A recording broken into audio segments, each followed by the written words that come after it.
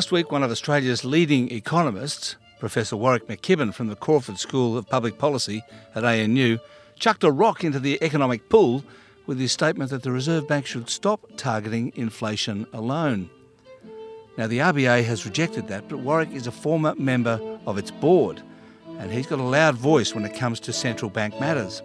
So I rang him up and asked him to explain what he's on about, and also to get his views about how the Australian economy is doing. I think it's fragile in respect to sort of shocks that might come from overseas. I think there's still a lot of fragility in the global system. There is a lot of growth in pockets like China and other developing countries. There's a lot of potential growth out there. There's a lot of growth coming from the new technologies. And so I think actual productivity growth will probably start to rise once it's measured properly. The Spotlight, only on theconstantinvestor.com.